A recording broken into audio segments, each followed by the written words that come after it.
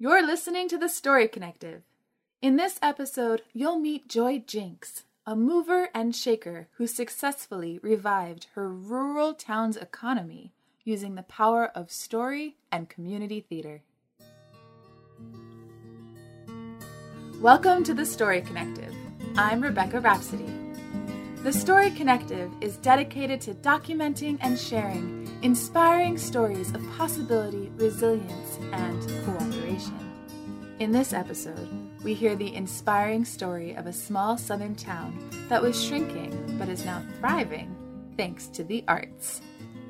Joy Jinks was concerned about all the young people leaving her beloved Georgia town and moving to the big cities for work.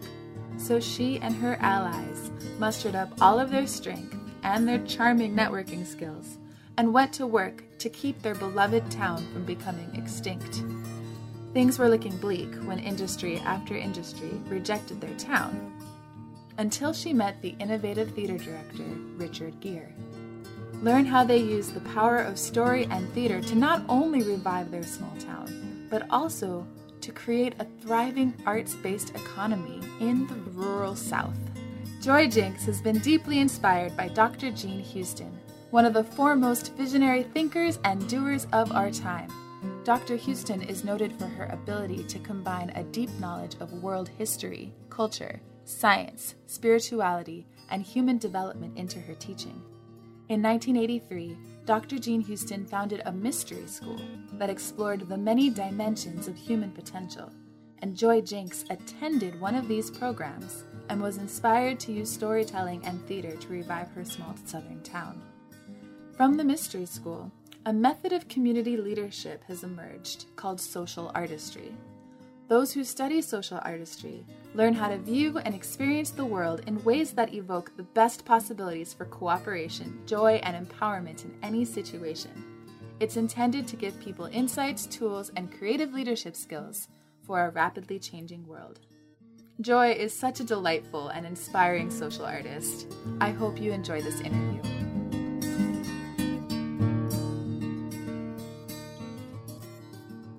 Well, hello. I have the pleasure of sitting here with Joy Jinks, who is one of the founders and a joy of what it means to really incorporate social artistry into your life. Thank you. It's wonderful to be with you, and I love being here in Ashland and seeing all of our friends. So, Joy, I would love to hear a little bit more from you of the story of Colquitt. What position was it in, and what happened that transformed this little town of yours? Colquitt is a town in southwest Georgia. It's a town of 2,000 people in a county of 6,000 people. So it's very rural, a very small population. We grow lots of peanuts and cotton, but peanuts is our primary industry. Mm-hmm. And so in the late 80s, I had gotten a bee in my bonnet, and my friends at the same time had decided, well, we need to do something to keep this little town alive. Mm-hmm. And we had organized a Chamber of Commerce, but we had no vision of what we could do except try to get industry. Mm-hmm. Well, we found out quickly that we did not have the educated population or even the workforce to bring in any kind of a factory. We had sewing plants, early on, but they had all closed when everything was outsourced to China. Mm. And so we quickly realized we had to do something else, but we didn't know what. Mm-hmm. But we thought, well, we need to celebrate ourselves because we're the people who are left behind who didn't leave. We decided to raise our children here, make our home here, and run the family business, the family farm. But there's always this feeling of less than, the big wide world out there. And if I had just moved to Atlanta and become a lawyer or a doctor, the grass is always greener. And so we said, well, we need to celebrate ourselves, and because we have stayed here. And your history and the heritage of the place. Yeah, the culture, the heritage. So about that time, I was going to mystery school, which was Jean Houston's program at that point on the East Coast. And that was 1988. I started working with Jean. And mystery school, you flew to rural New York State 9 times a year. Oh, my gosh. For weekends. with Jean, and people came from everywhere. And that was my introduction to Jean. And I did that for 4 years. But I met a theater director named Richard Gere, not the actor, but a man who is getting his PhD in performance studies at Northwestern. Mm-hmm. And performance studies is a combination of anthropology and theater. Mm-hmm. When I speak with my southern accent, people tend to laugh. And so I was pretty intimidated in the Northeast and pretty shy, but I've gotten over my shyness. I love your accent. It's delightful. So I overheard Richard talking to some mutual friends about his dream of reinventing theater, recreating what theater should be, because only 2% of people in the United States ever see live theater. Mm. And people where I live had only, maybe they had seen a high school play or been in a high school play. But his dream was to have theater of the people, by the people, and for the people, which is based on the stories of the people. And it's a way to engage the community in dialoguing with itself about its issues. That was Richard Gere's dream. Yes. The director. Yes. Mm-hmm. And so I actually screwed up my courage. I turned a screw in the back of my spine using my imaginal body. Using your imaginal body, using your imagination. Like quite literally turned that screw and screwed up my courage and spoke to Richard and told him about my little town. And he said, if you'll do an oral history-based play, I'll come down there and we'll do it. Oh. That was in December of 90. Mm-hmm. And in June of 91, he actually, I think his mother bought his plane ticket. Oh. Because he was a poor student. I picked him up at the Tallahassee airport. We hit a log truck on the way home from Tallahassee, which was almost the end of all of us. We survived. And when we got back to Colquitt, the Arts Council was having a dinner meeting to meet Richard. And at the Methodist Church dining room, we were late. So we came in, and the Arts Council had been organized for about 1.5 years because a group of women had gotten together and decided we needed to have some place to get dressed up and go to. So we bring in 3 or 4 arts events, traveling artists a year for our entertainment. Mm-hmm. And so Richard came in and started talking to us about theater, and he was speaking complete PhD jargon. We had no idea what he was talking about. He was talking about Augusto Boal and street theater and theater of the oppressed, and on and on and on.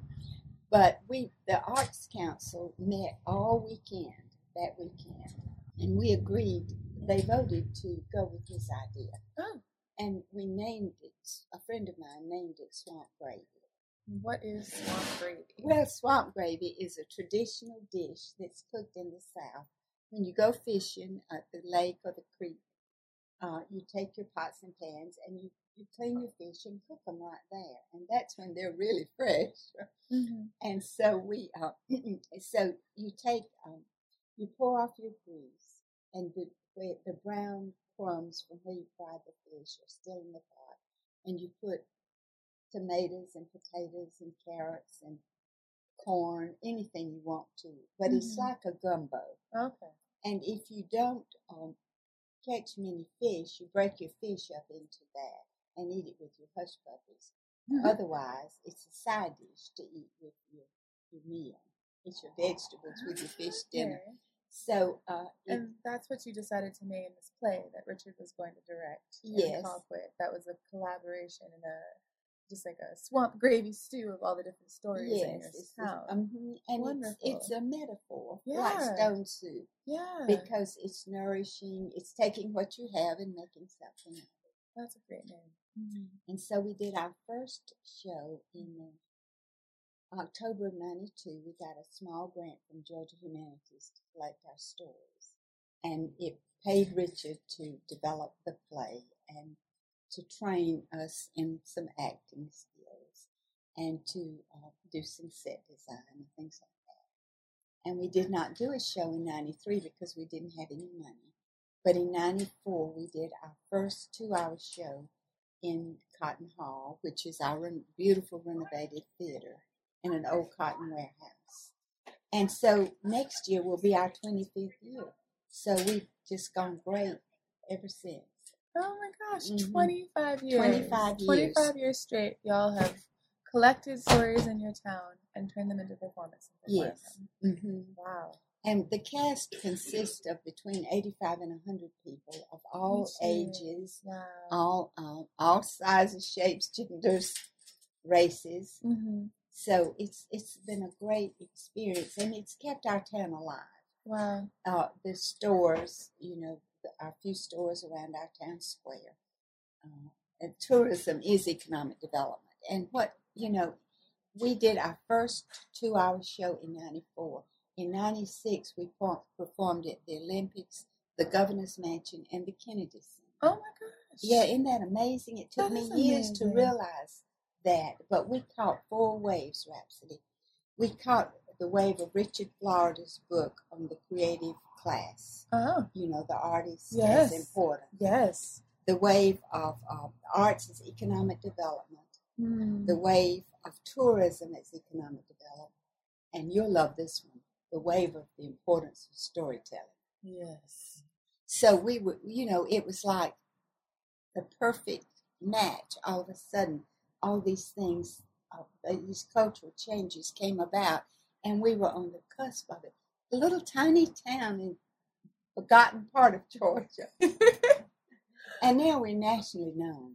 Yeah. As an art center, and that attracts people to your town. I've had the privilege of being in Colquitt, Georgia, and there's murals all over the place. Yes. It's a very colorful town, very friendly people. The small town of Colquitt, Georgia has been performing Swamp Gravy for 25 years now, and it has had a lasting impact on the place and its people. When I visited Colquitt, I met a grandmother there who had gained a tremendous sense of aliveness and contribution being a part of this community storytelling production. I also met a young woman who told me that as a little girl, being in Swamp Gravy had cured her of her stutter and given her a sense of confidence in front of others that has changed her life. Swamp Gravy has addressed some of the deeper issues in southern Georgia as well. The fire station of Colquitt is located right across from the theater. In 1994, at the time of Swamp Gravy's first production, the fire station still only employed white men. Swamp Gravy created the friendly space for the white fire chief at that time to interact with and get to know a black teenage boy who was part of the cast of the play, who had a passion for firefighting. This interaction led to relationship, which eventually led to the racial integration of the fire station for the first time in the town's history. What Swamp Gravy and similar community art projects do is they create safe spaces where strangers of different ages, races, and backgrounds, people who rarely come together normally, get to interact. And through the fun activity of creating something together, these people get to know each other and become friends. They learn what they all care about, and together help improve the place that they share. The method of story performance that created Swamp Gravy is now called Storybridge, and it has been replicated in towns all over the United States, and even in Brazil, Chile, the United Kingdom, and China. In Storybridge, the stories of ordinary folk become extraordinary. One individual's story is performed by many people, creating deep empathy and understanding. Sometimes Storybridge is just a weekend experience. Sometimes it's a months-long story collection and performance process. Regardless of whether the project is small or large, what Storybridge always does is it brings the stories of strangers together in unexpected and connective ways. Storybridge Theater harnesses the power of story and performance to deeply connect people to themselves, to each other, and to a sense of the place that they share. Connections that continue long after the show is over. And now back to our interview with Joy. Joy, I have a question. Is there any story behind your name? Because I feel like you're just so aptly named. the name Joy? I think my name When I has see shaped you, I feel joyful. Oh, thank you. I think my name has shaped me. You know, if your name Joy, you can't go around with a sad face. And I think, you know, when I've had hard times, and everybody does, it has brought me back to who I am at my essence. Mm-hmm. So I think it has shaped me more than me shaping the name. You've been studying Jean's work for a while, and it's turned into a category of work called social artistry. Yes. So the real question is, what is social artistry to you, and how have you used it in your life? For me, social artistry is spiritual practice. I go to church. I'm a social activist Methodist, which is what Jean called Hillary. I said, that's what I am. I'm a social activist Methodist. You know, in the traditional church, you're only taught to pray and read the Bible. Mm-hmm. But this is a whole body of spiritual practices that I have incorporated into my regular daily life. You know, this awareness, being aware of the sensory, physical, the story that you bring to it, your history, why you react the way you do because of your history or the way, you know, your culture, and then the whole story of your life, the myth, the story that you're living, the story that you're projecting into the world, your skills that you're bringing into the world, and then how that fits into the universal story, the cosmos, the shaping of this evolutionary time that we're in. Yeah, it sounds like a way to experience evoking the larger story of yourself and of the universe. You said that you use it every day, like it's part of your daily practice. Could you share one of the ways that you use social artistry as a daily practice? Well, you know, I have to remind myself. Mm-hmm. But Peggy Rubin, when her recent Sacred Theater in Atlanta, was telling us to sing 5 times a day. So I'm trying to sing. I don't make it 5 times a day, but I do try to sing several times a day. And it, you know, when you sing praise. And something I've recently started doing is, you know how I love the park, this boardwalk through the wetlands, the swamp, in our little town, down to the creek. I try to go down there every day and sing love songs to the trees. And I need you to write me a love song to the trees. Okay, I can do that. Okay, that'd be good. Why? Why would you sing love songs to the trees? What does it do to you, and what do you feel like it does outside of yourself as well? Well, I think if the universe is alive, then the trees hear me. Yeah. And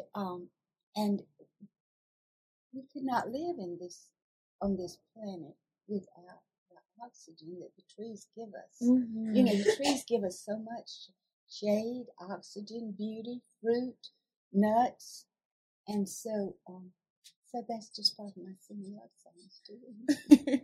Deep appreciation. Mm-hmm. Yeah, I know that you have some very interesting ideas around aging. Could you talk a little bit more about that as well? Well, you know, when I turned 80, I thought, gosh, I feel like I'm at the top of my game. I don't feel old. And so, I mean, I felt like, you know, I finally knew something. And so and of course my husband was turning 90. And so I decided I would write a book about dynamic aging. And it was published last October. Congratulations. Thank you. And it incorporates so much of Jean's work, so much social artistry. In fact, that's the basis of the book. But then it's the stories of my life and my family and people I've known. And I hope it would change the current paradigm about what it means to be old, because we live in a society where people think that, around, at least where I live, when you turn 65, you devote your life to your grandchildren, you know, watching your grandchildren play ball, or either you move to Florida and play golf. And so, but I think when you reach retirement age, and this book is written for people who are thinking of retiring. It's not for people who are past the old, into the old stage. Okay. But when you reach retirement, you have the wisdom, you have usually some financial resources, you have some experience to make a real contribution to the world. And so I hope to inspire people to do that through the book. And I have a website and I have a blog. It's joyjinks.com. I'll tell you a fun one. Okay. My 13-year-old granddaughter who lives in Massachusetts asked her mother, "Mama, what's a housewife?" Oh, that is fun. Isn't that funny? Mm-hmm. So I wrote a blog about, what being a housewife used to be and how the world has changed. You just don't ever hear that word anymore. Housewife. Oh, man, you must have seen so much change already in your life. Oh, yes. The big change in my life happened when I read Betty Friedan's book, The Feminine Mystique. And that was in the late 60s. All of a sudden, I knew why I felt so discontent. Wow. And she called it the problem that has no name.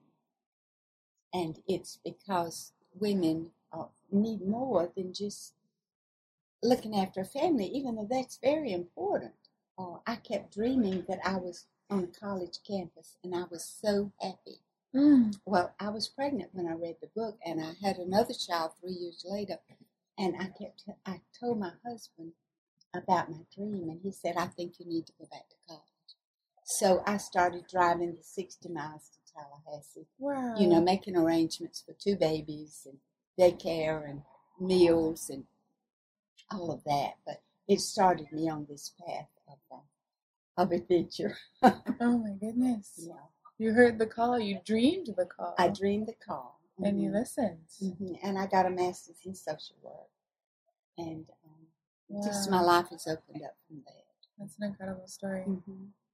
And, I've always envisioned myself, the work that I have chosen to do is the work of community organizing. I never wanted to be a therapist because I couldn't hang out a shingle in my little town, or an administrator. And so my work has been community organizing in my community. And nobody knew what that was till Barack Obama got elected president. Now everybody knows what that is. It's great. And just because it's a good story, I have to ask, and as polite as I can, how young do you feel? And can you give the listener maybe a hint at how old you actually, maybe physically, according to when you were born, are? Well, I don't mind telling my age. I'll be 83 in November, and I feel probably about 55. And of course, in my heart, I feel 35.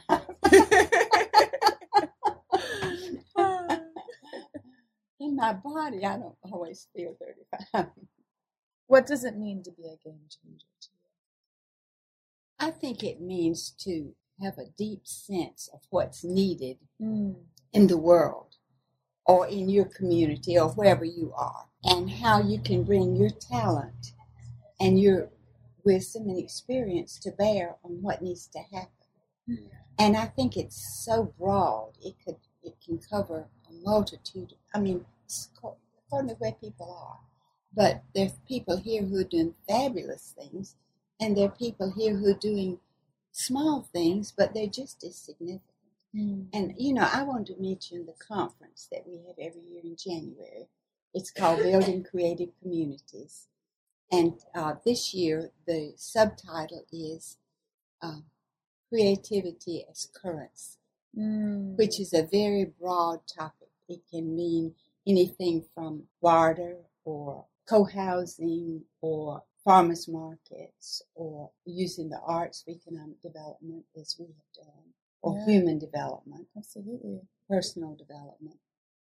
And so I'm just really excited to see how we go with this topic, because I think it's a topic that's bubbling up and will be very interesting to people as we try to not rely on money so much, but to get back to the human exchange of of energy.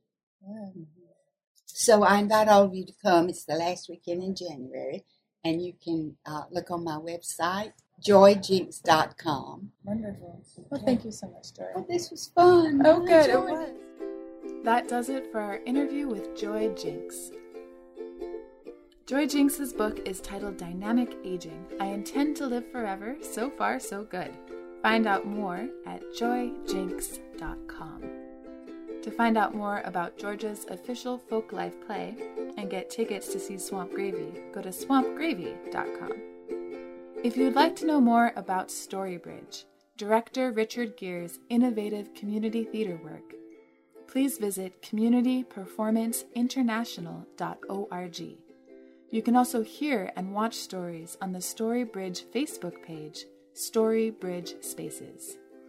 I have helped facilitate and perform in 8 Storybridge performances, and all have been really amazing experiences. I hope you get a chance to experience it sometime too. And if you'd like to learn social artistry, the community leadership training program that activates human potential and a global culture of kindness, you can attend the Building Creative Communities Conference. It occurs the last weekend of January every year in Joy's Town, Colquitt, Georgia. Find out more at bcc-conference-colquittga.com. Or you can check out the Social Artistry Odyssey in Ashland, Oregon, July 28th, August 4th, 2017. Find out more at socialartistryodyssey.com. The Story Connective is 100% listener and viewer supported. If you support Story Connective's 501c3 mission and vision of bringing resilient stories of possibility to the world, there are many ways you can help us. Support our crowd-funded project at patreon.com/storyconnective or by using the Be a Patreon button on our Podbean podcast app. Also, it's a huge help if you simply share our stories. Share this podcast with friends, family, and coworkers. Subscribe to our podcast feed. Subscribe to our YouTube channel. Like us at facebook.com/storyconnective. And please leave reviews. And leave comments too. We love hearing from you. Thank you for your support. Interview by Rebecca Rhapsody at storyconnected.org. Audio recording by Loxley Clovis at storyconnective.org. Audio production by Jeffrey Gaston. The intro song is Which That Is This by Dr. Turtle, released under the Creative Commons Attribution License. The outro song is by Rebecca Rhapsody. Thank you so much to our nonprofit fiscal sponsor, ELSA, at ellssa.org. The purpose of this audio interview is for nonprofit education news and commentary. This interview is released under the Attribution Share Alike Creative Commons license. Thank you for listening to The Story Connective.